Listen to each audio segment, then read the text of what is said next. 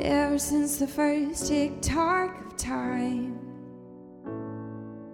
you brought order to a world undefined. Welcome to the Genesis West Podcast. Welcome to the Genesis West Podcast. Welcome to the Genesis West Podcast. Our teaching team is made up of men and women who love asking probing questions of each week's scripture portion, to which our community responds with curiosity, courage, and a desire to expand in faith, hope, and love. We follow the Revised Common Lectionary, and we follow the church calendar, because they anchor us in something which can hold us, no matter what life throws our way. We exist to join God's work of cultivating new beginnings in all of us, everywhere. Cultivating new beginnings in all of us, everywhere. We exist to join God's work of cultivating new beginnings in all of us, everywhere. We hope you enjoy this week's teaching.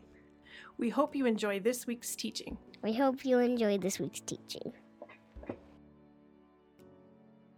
This reading is from 1 Kings 19, verses 1 through 15. Ahab told Jezebel all that Elijah had done and how he had killed all the prophets with the sword. Then Jezebel sent a messenger to Elijah saying, "So may the gods do to me and more also if I do not make your life like the life of the one of them by this time tomorrow." Then he was afraid, and he got up and fled for his life and came to Beersheba, which belongs to Judah. He left his servant there, but he himself went a day's journey into the wilderness and came and sat down under a solitary broom tree. He asked God that he might die. "It is enough. Now, O Lord, take away my life, for I am no better than my ancestors." Then he lay down under the broom tree and fell asleep. Suddenly an angel touched him and said to him, "Get up and eat." He looked, and there at his head was a cake baked on hot stones and a jar of water. He ate and drank and lay down again. The angel of the Lord came a second time, touched him, and said, "Get up and eat, otherwise the journey will be too much for you." He got up and ate and drank, and then went in the strength of that food for 40 days and 40 nights to Horeb, the mount of God. At that place he came to a cave and spent the night there. Then the word of the Lord came to him, saying, "What are you doing here, Elisha?" He answered, "I have been zealous for the Lord, the God of hosts, for the Israelites have forsaken your covenant, thrown down your altars, and killed your prophets with the sword. I alone am left, and they are seeking my life to take it away." He said, "Go out and stand on the mountain before the Lord, for the Lord is about to pass by." Now there was a great wind, so strong that it was splitting mountains and breaking rocks in pieces before the Lord. But the Lord was not in the wind. And after the wind was an earthquake, but the Lord was not in the earthquake. And after the earthquake, a fire, but the Lord was not in the fire. And after the fire, a sound of sheer silence. When Elijah heard it, he wrapped his face in his mantle and went out and stood at the entrance of the cave. Then there came a voice to him that said, "What are you doing here, Elijah?" He answered, "I have been very zealous for the Lord, the God of hosts. For the Israelites have forsaken your covenant, thrown down your altars, and killed your prophets with the sword. I alone am left, and they are seeking my life to take it away." Then the Lord said to him, "Go, return on your way to the wilderness of Damascus. When you arrive, you shall anoint Hazael as king over Aram." The word of the Lord.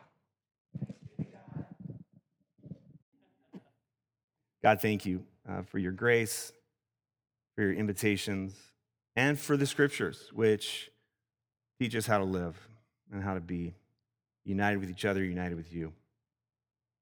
Amen. All right, so the background of this, again, Elijah has run.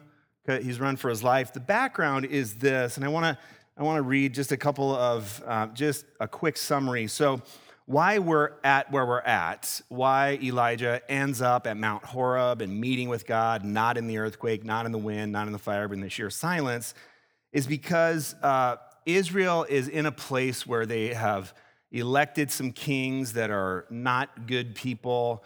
I'm going to, show my cards face up on the table here and say it's like the Lannisters have taken over Westeros, okay? And if you get that, you get that. If you don't get that, you don't get that. The Starks have been murdered and thrown down. Queen Cersei is issuing threats. Joffrey's on the throne. It's bad news, people. It's bad news. So there's been a drought in Israel, and people believe that the drought is 3 years because God is displeased with God's people. So this comes from 1 Kings 18. This is not in your in the liturgy. This is just background. The previous chapter, 1 Kings 18. After many days, the word of the Lord came to Elijah in the 3rd year of the drought, saying, "Go, present yourself to Ahab the king, because I will send rain on the earth." So God is telling Elijah to go to Ahab the king and tell him rain's coming. Now, here's an all-play question. What is God telling Elijah, and what is Elijah telling Ahab? Yes, rain is coming. What does that mean in a metaphorical, spiritual sense? Life is coming. Water is coming. And water is associated with life. Thanks, Jason. What else? Relief is coming. Yes. Thank you, Cassandra. The Spirit of God is returning back to the city. Now, is that good news to King Ahab? Is that good news to Joffrey? Not so much. So Elijah is going to be a little freaked out as he's going to tell him, but he goes anyway, right? And then in 1 Kings 18, there's this guy, and it kind of goes back and forth. Obadiah is a servant of the king, and they go back and forth, and Elijah wants to tell Elijah does tell Obadiah, "Tell your king I'm here." And Obadiah says, "Do you want my king to kill me? Because once I tell him that you're here, he'll kill me because you're a troublemaker and I don't want to be killed. So why don't you just present yourself to him?" And so they do. And then it's so fascinating. So again, remember, God told Elijah to do what? Go to Ahab and tell him, rain's coming. All right, so takes till verse 17 before Elijah gets to Ahab. But when Ahab, verse 17, saw Elijah, Ahab said to him, "Is it you, you troubler of Israel?" I love that. He answered, "I have not troubled Israel, but you have, and your father's house, because you have forsaken the commandments of the Lord and followed the Baals," right, the false gods. Now therefore, this is what Elijah tells Ahab. "Have all Israel assemble for me at Mount Carmel with the 450 prophets of Baal and the 400 prophets of Asherah who eat at Jezebel's table." Question: why did he tell Ahab to have all of Israel, the prophets of Baal and the prophets of Asherah assemble at Mount Carmel? Just take a stab. I'll just get my coffee over here while you're thinking. Showdown, baby. Yep. Time to settle this, right, Joe? Yeah. All right, yep. I don't disagree. Spectacle. Show of strength.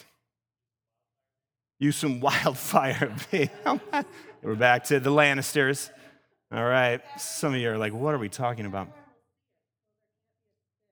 Everyone will see it. There won't be a spin. We'll know whose God is who. We'll know who wins. No more ambiguity. Rain's coming anyway, so let's show them. Does God tell him to do this? We don't know. Doesn't tell him not to do it. Shannon. I love it. Isn't it fascinating, though? Like, if you've heard this story before, which maybe you have, maybe you haven't, did you sort of assume that God told him to, hey, get it? By the way, rain, yep, but also get those guys up to Mount Carmel because I want a little bit of a showdown. But as far as we know, we don't know that God didn't, but we don't know that God did. So, man, that's a lot of people on Mount Carmel. And so when they get up there, it really is a showdown. Elijah says to the folks, okay, everybody, we're going to do 2 sacrifices, one for God, one for the gods of Baal, one for Baal, and we'll just get it ready to go. Both sacrifices will be ready to go. You pray to your God. All we need the God to do is provide the fire that burns the sacrifice. That's all we need. And whichever God answers, that God is the true God. So and it's, again, this is Bronze Age. This is what people believe, that this is a great idea. No one has to die. We'll just, we'll do a... So, read it. It's a really hilarious. I mean, Elijah gets he's in a really spunky mood. He even said, because they pray, nothing happens. And he basically says, ask again, because maybe Baal is going to the bathroom and maybe he's indisposed right now. It's right there in the scriptures. It's hilarious. But anyway, so they pray. They cut themselves. Nothing happens. And then Elijah goes, all right, I'm going to pray to my God, but first I'm going to douse the thing with water, and he does that, and then he prays, and then, whoa, fire comes down, burns up not only the sacrifice, but the whole altar, the 12 stones, and everything is done. Boom, history, right? And everyone's like, yes, the true God is, Yahweh is the true God, done deal, woo, showdown, oh my gosh, amazing, and then... 1 Kings 18, verse 40, we read this. Elijah said to them, now again, I'll read verse 39 too. When all the people saw it, they fell on their faces and said, the Lord indeed is God. The Lord indeed is God. And Elijah said to them, seize the prophets of Baal. Do not let one of them escape. Then they seized them, and Elijah brought them down to the Wadi Kishon and killed them there.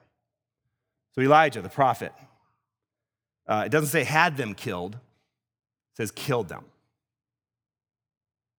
Who told Elijah to kill the prophets of Baal?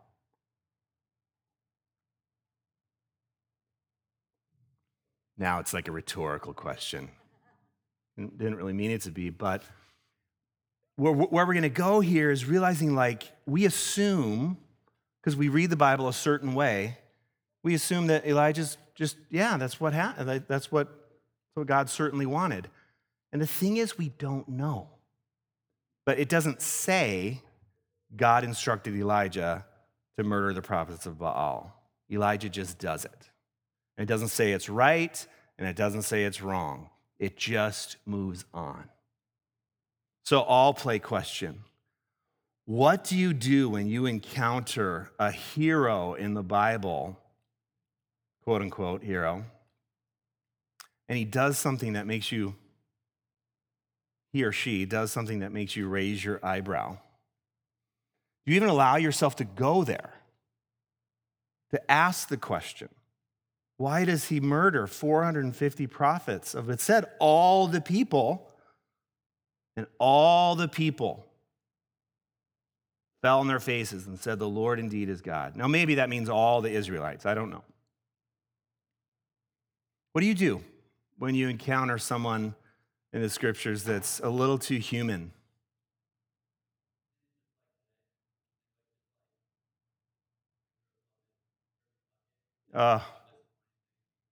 Thanks, Sean. It's just like today. It's like your heroes, when they do something wrong and they turn out to be human beings.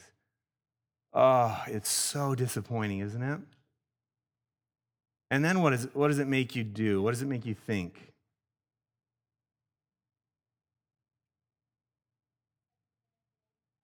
Second guess the other stuff. Yeah, was it real? I mean, was the good stuff real? Thank you, Linda. Totally.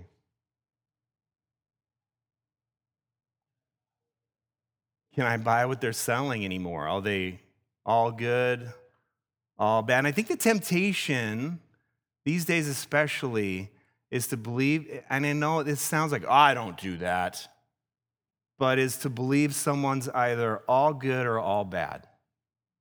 Someone's either, and we get plenty of ammunition, depending on what you read about anyone, all good or all bad. So Elijah, in 1 Kings, we're finally to the text that we're actually in today, 1 Kings 19, 1 through 3. He's afraid and he runs away to Beersheba. Ahab told Jezebel, the queen, Joffrey told Cersei all that Elijah had done and how he had killed. Some of you are like, I will kill him right now. I don't know what he's talking about. Talking about Game of Thrones, you guys. It's such a terrible show, and I'm not endorsing it at all, but it really is fascinating in terms of understanding the biblical times. Oh my gosh. Woo!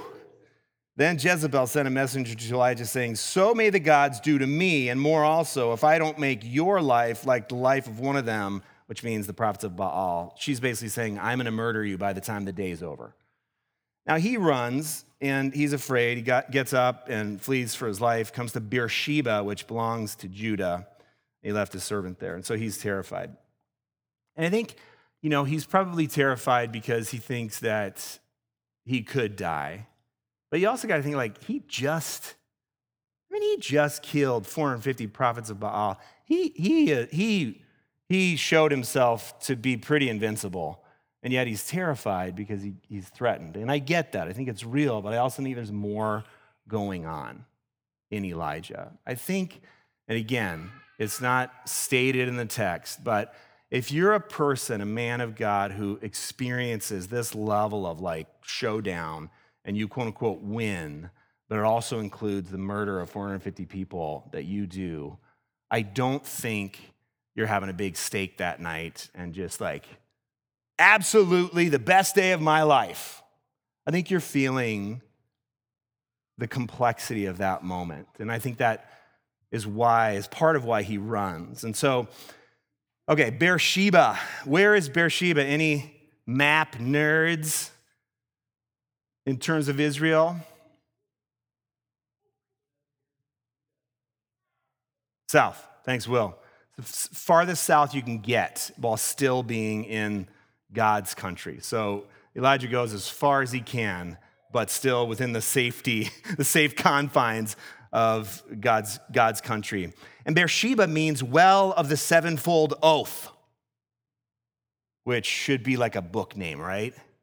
Or in the name of a child. Name your child well of the sevenfold oath. I don't know what their middle name would be, but... So then, quickly, what's the oath? Because the Bible's written in such a way that when it says he comes to Beersheba, it's like an icon on the desktop. They want you to click on that icon and go somewhere. It's not just like, Beersheba. It's... he arrived at this place, and this is part of what I want to tell in the story. So what this oath is it comes from Genesis 20 and 21. So maybe you remember a time where Abraham and Sarah, they were promised a child but hadn't had Isaac yet. They're traveling south through the wilderness. They get to this place, and then they meet this king called Abimelech. And Abraham is terrified that he's going to get killed, so he offers his wife Sarah and says, this is my sister, Abimelech. You should take her into she should become your wife. And Abimelech's like, thank you very much. Yes, I will. Because Game of Thrones, this is what happens back then. Awful, just awful. But God visits Abimelech in a dream and says, by the way, Sarah is Abraham's wife. And if you touch her, you're going to sin big time. And Abimelech goes, whoa, thank God I didn't do anything yet. So he gets Abraham in his face and says, why did you do this? Genesis 20, verse 10. And Abraham says, I did this because you don't fear God. And I was afraid. Now, it's interesting, right? Abimelech hears God in a dream, doesn't touch Sarah, goes to Abraham and says, I want to do the right thing here. Why did you do this? Who's listening to God right now? Who's fearing God?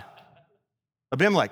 Meanwhile, Abraham, God's like, go, I'll provide a son for you. Go to the place I will show you. And the minute he encounters a little resistance, take my wife. She's really my sister, And then he goes on further. If you read in Genesis 20, he says, well, technically she is my sister because she's my father's daughter, but by a different woman. So technically I wasn't wrong, God. So here's one of Elijah's ancestors. I'm no better than my ancestors, kill me now, right? Now we're at the well of the sevenfold oath. And Abraham meets Abimelech again after this. And they have this dispute over whose well it is because, again, water was life. And so whoever had water rights in a certain place got to control the land. So Abraham had become a wealthy person. Abimelech still was a king, and they had this dispute. And so Abimelech was like, okay, listen, it's your well. But then Abimelech said, I want you to covenant with me that you won't fight me over this. So they do this elaborate covenant with 7 ewes that are slaughtered. That's why the sevenfold oath. And it's this, one commentator I read, Walter Brueggemann, said, the reason why it was so that there needed to be this huge covenant was because Abimelech was like, Abraham, I can't trust what you say. I can't trust your word. So we need to do this the real way. Whereas if he was really acting like a man of God, then they just sort of said, hey, we're good. So back to, right? Back to Elijah. He's lying under a broom bush. Kill me now. I'm no better than my ancestors. He falls asleep. The angel wakes him up. Here, have a cake. Have some water. Thank you very much. Falls asleep again. Then the angel wakes him up and says, eat some more because you're about to go 40 days and 40 nights to Mount Horeb, and you're going to meet with God. So, question, what's happening here in the life of Elijah?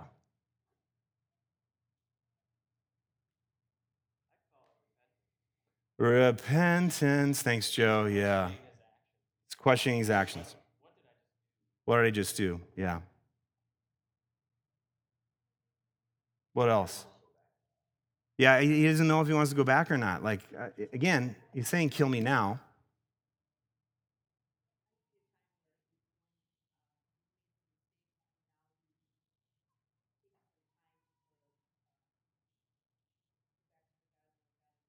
Yeah.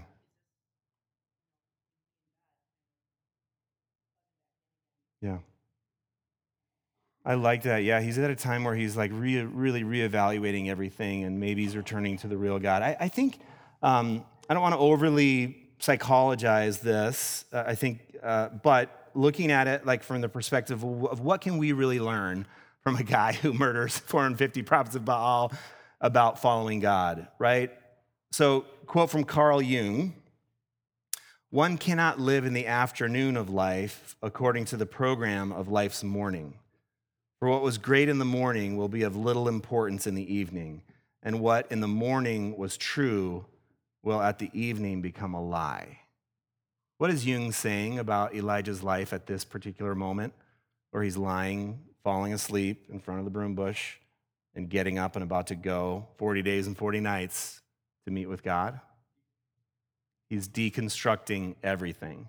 To put it in Richard Rohr's language, he's leaving the first half of life, or the first journey of life, which is all about ego and ascent and winning and having my God, which was real, right? We're not saying that wasn't real, but there's one phase of life, the first half of life, where it's all about identifying ego and identity and winning and my tribe is better than your tribe, that you need fire to come down from heaven and show. And that's not wrong, not bad. It's a phase of your journey. But if you stay there in that place, if you don't, now I think in a metaphorical way, Elijah falling asleep is like him dying. He dies. A part of him, the ego part of him, the insecurity part of him dies for real. And he wakes up and he takes food that's spiritual food that allows him to go 40 days and 40 nights. Now again, take it literally, sure. Is it a metaphorical journey of what you need when you need to take a journey that only God can prepare you to take? Both. Let's believe in both. So he's going to meet God in a different way. And when he meets him, when he meets God, when he gets to Mount Horeb, 40 days, 40 nights, God asks him, why are you here? And this is the question that God will ask you in the second journey of life. Why are you here? And it doesn't matter how Elijah answers, I'm zealous for you. Okay, whatever. It's okay. There's a little first half of life still happening right there. Very zealous. No one else is right. I'm right. And then God says, go stand on the mountain before the Lord. And then the wind comes, and God's not in the wind. The earthquake comes, God's not in the earthquake. fire comes. God's not in the fire. What does that mean, y'all? Not burning.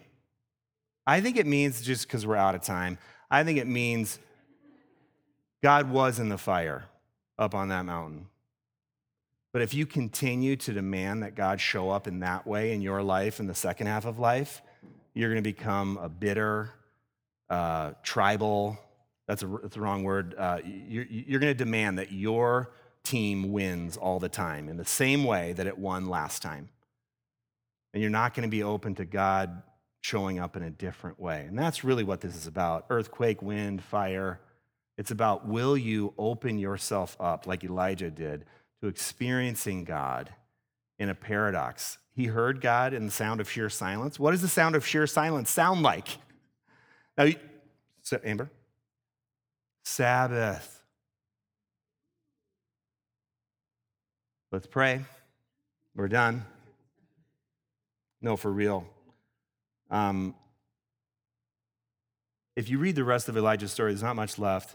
It's clear that he's entered a different dimension of his relationship with God. It's not about ego anymore. It's not about winning. From here on out, he's going to give away his power to another king, to Elisha, and then he's going to end his life with intimacy with God. There's so much here, and I am at least 5 minutes over. But hear this quote from Meister Eckhart: between God and the soul, there is no distance. So as you meet with God this week, in the wind maybe, in the earthquake, in the fire even, and in the sheer silence, may you meet God in the place of your soul, where there's nothing to prove, no ego, insecurity to make sure you're better than or make sure you win, but the place where God meets you exactly as you are, not as you should be. And God will take you to where you need to go and ask you why you're here. Amen.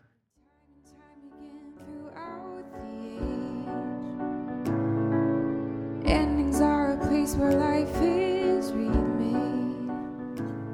Thank you for listening to the Genesis West podcast. If you find yourself nearby on Sunday, we'd love for you to join us for worship. We meet at Elam Church Center in Robbinsdale, Minnesota. If you have any questions or would like to connect with us, please visit us at www.genesiscov.org.